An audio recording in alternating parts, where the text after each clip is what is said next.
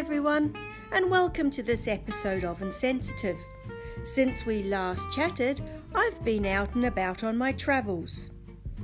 I have been using the travel assistants on planes, trains and cars. Well, actually, I should say one car, and that certainly wasn't invented for the visually impaired.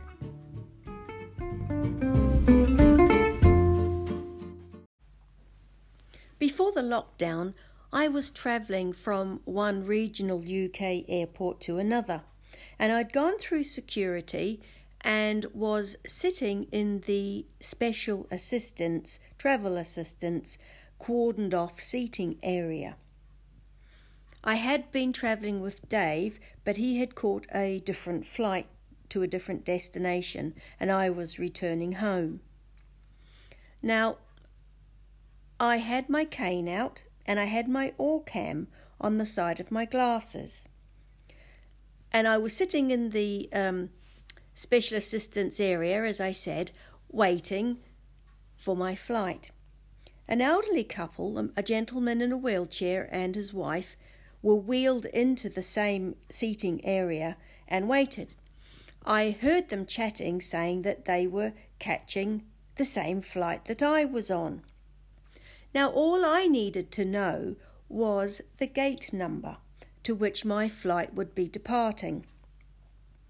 They had a screen for the flight departures up above eye level, but it was right by a block of windows which looked out onto the runway. So the light from the windows, the sunlight, had streamed right across the screen, indicating the gate numbers. So, of course, for me, it was absolutely impossible to read anything anyway. My Orcam couldn't pick it up either, because there was just too much light for it to be actually able to read or photograph the text that was on the board. So I sat in the seating area and decided to wait for some assistance to come along. After about 15 minutes, a special assistant came into the seating area and called out a couple's name, which happened to be the gentleman in the wheelchair and his wife. And he went up to them and said, "Are you travelling too?" And they said yes.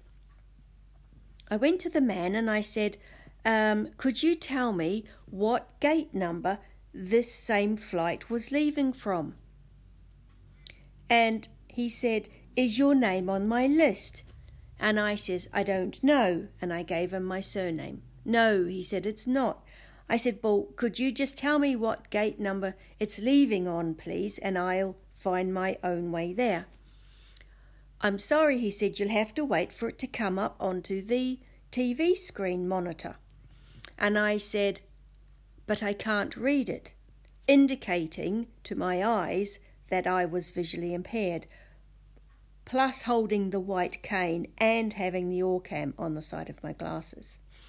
And he looked at me and he said, "Oh, really?" And I was a bit taken back, and I said, "Yes." I said, "So could you please tell me what gate number my flight's leaving from? I'm unable to read the screen." And he turned around and then he said, "Well, you'll have to wait for the announcements." And I says, "But can't you just tell me the gate number now? Because I'm going to have to find my own way there, and it might take me a bit longer." "No," he says, "you'll just have to wait for the announcement." And with that, he turned the wheelchair round and wheeled the couple off.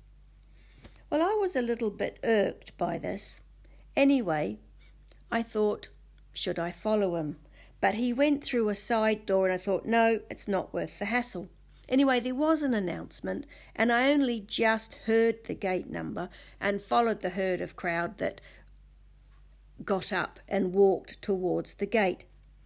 By the time I was at the gate, I was at near the end of the queue, still with my white cane, and I could tell that as the queue sort of started to move up a bit, that the couple that had been assisted were waiting in a special area. However, the ground crew, the woman that was on the desk, was coming down the queue checking for hand luggage. This was one of those flights where they didn't allow oversized hand luggage, and she was checking everybody's bag, with which she saw my white cane. And she said to me, "Oh, come with me, please." So we went, and she took me to the front of the queue, where I stood next to the couple in the wheelchair. And then she said, "Right," she says, "it's time to board. I'll take you on board." And bless her soul, she took me right to my seat on the aircraft, and the man in the wheelchair was still left at the gate departure. So that was my experience with travel assistance at an airport. I was a bit cross about that experience, and I did write a letter to the management of the regional airport, just explaining, like I've done, about my experience with travel assistance, but I have never yet had a reply, which I think is a little bit disappointing and bad customer service. On the whole, I have to say, though, that I have had a very positive experience. I only really travelled to the same airports, so I know the system rather well. On the whole, it has been absolutely positive. Moving from planes to trains, last week I travelled independently on a train up to Scotland to see friends. And again, of course, I used Travel Assist for the first time. What a pleasure it was. They made my travel experience so much easier, and I wasn't filled with anxiety as I would have done had I tried the journey unassisted. It started at my local train station. Oh, and by the way, I had pre-booked Travel Assist.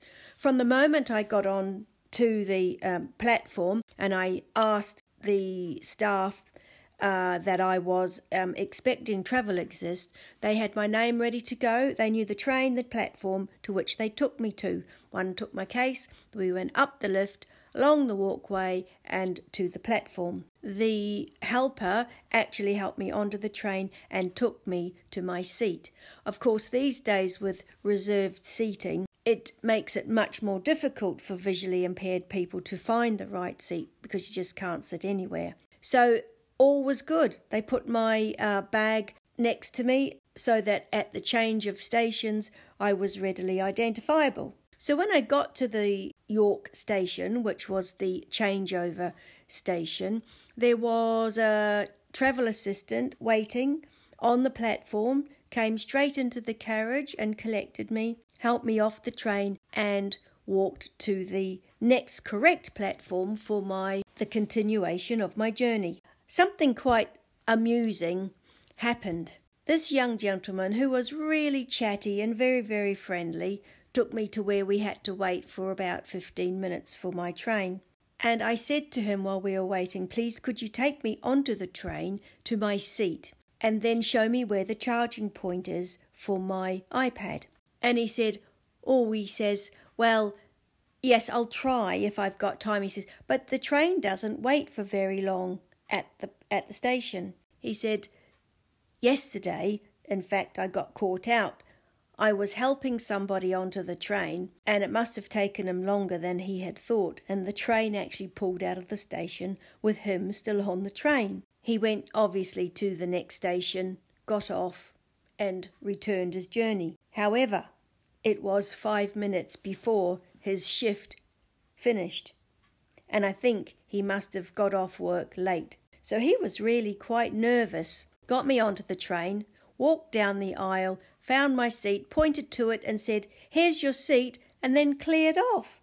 Left the train in his nervous state. I think he had more anxiety than I did.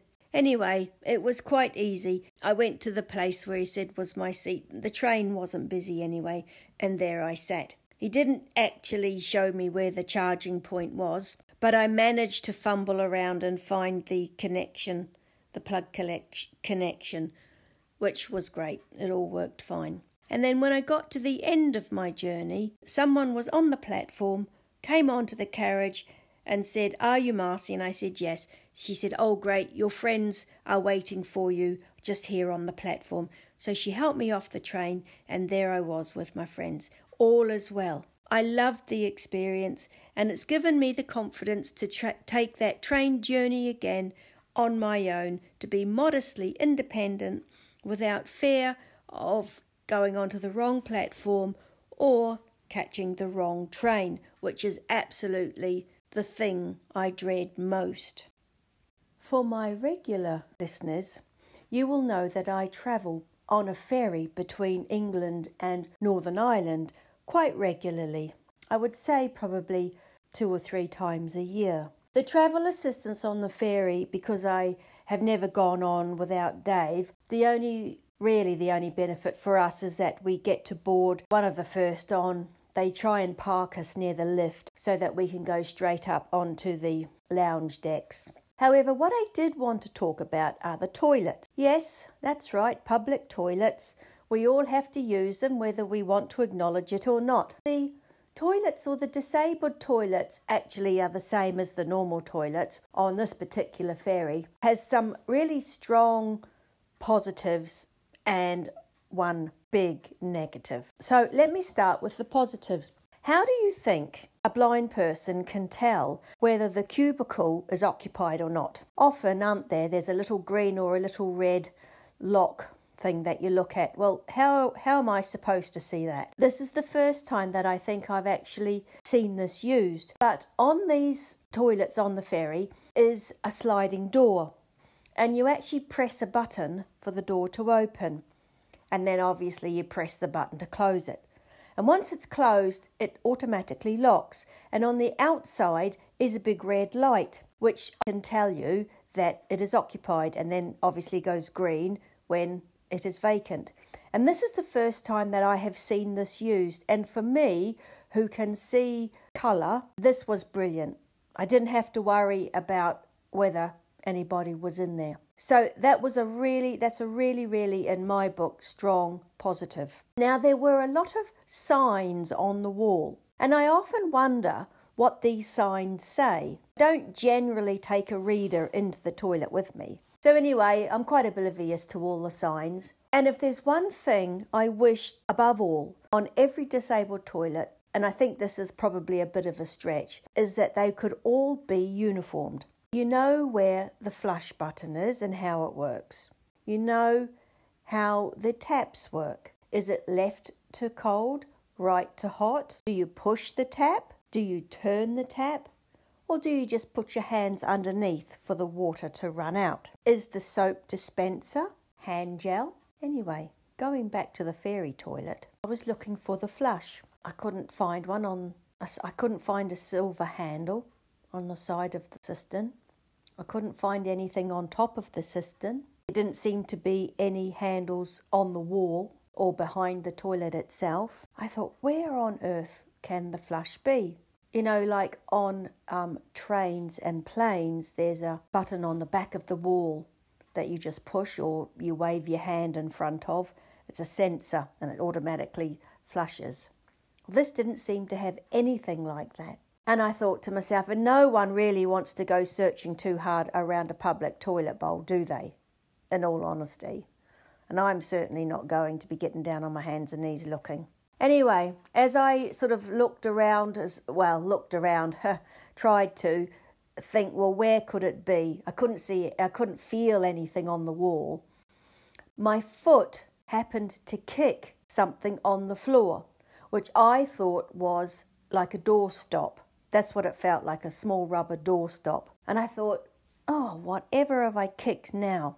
For some reason, I put my foot on top of it, and lo and behold, if it wasn't the flush, and it was actually behind the toilet bowl on the floor. I never had it before, never seen it before. That to me was a real negative downside. Now, there might have been a sign on the wall indicating, but I couldn't see it. I wonder what experiences you have had of public conveniences. I dread using them because, as I said earlier, I never know if the cubicle's available, which is the hot and cold water, how to flush the toilet. I'm pretty good with hand dryers, I have to say, And I suppose really, other than that, that's my ferry experience. I very recently had the amazing experience of being taken for a ride in a Tesla car. These all new electric machines. A friend of mine came to pick me up for coffee, and I was waiting on the curbside and saw this rather sporty looking car approaching, but I couldn't hear anything because of course it's all electric and that's very quiet. So I suppose that's a disadvantage right from the outset. Anyway, the car pulled up and I looked to open the door, but lo and behold, there's no door handle. I thought, how do I get in? My friend had to lean over and open the door from the inside so that I could get in, which I did. That was no bother.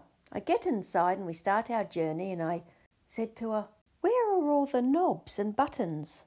Actually, where's your dashboard?" And incredibly, this car has nothing except a rather large iPad screen in the middle of the two front seats. She said there is none. It's all controlled from the iPad. It was incredible. The technology that has gone into producing this car is just overwhelmingly awesome. Now, it certainly wasn't invented for those of us who can't see, because we arrived at our destination after my friend just telling Siri to take us to wherever we were going, and it just automatically went into the system and more or less drove us there. When I stopped and took off my seatbelt, I reached for the door handle to find that there wasn't one on the inside either. And I'm fumbling around. I said, "Where is the door handle? How do I get out?" She said, "Oh, there's a button that you press. Down the side of the door is like a little armrest.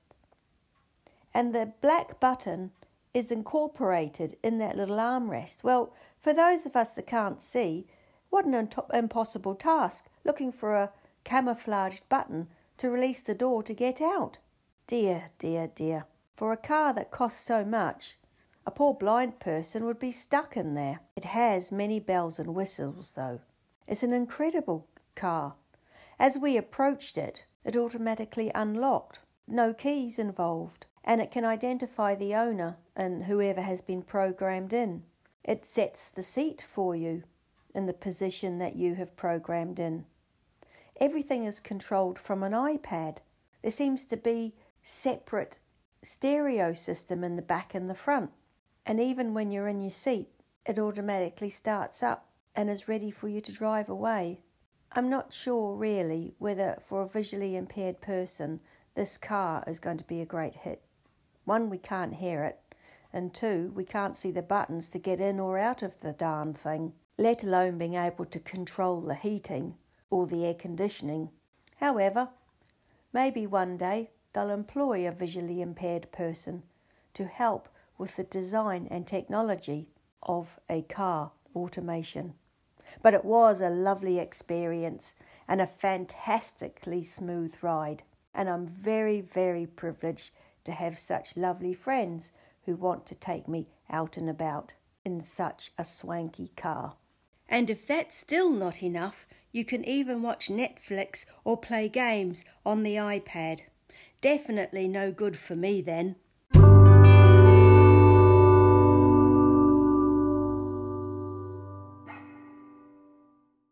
Well, those are my travel adventures for this time round. I wonder if you've had any. If you have, leave some comments so that I can read. Maybe you've got some tips too on how we negotiate public toilets. Don't forget to like, subscribe, send me a message, get the word out. Someone is sharing their experience on trains, planes and cars. And don't forget the ferry. So until next time, goodbye.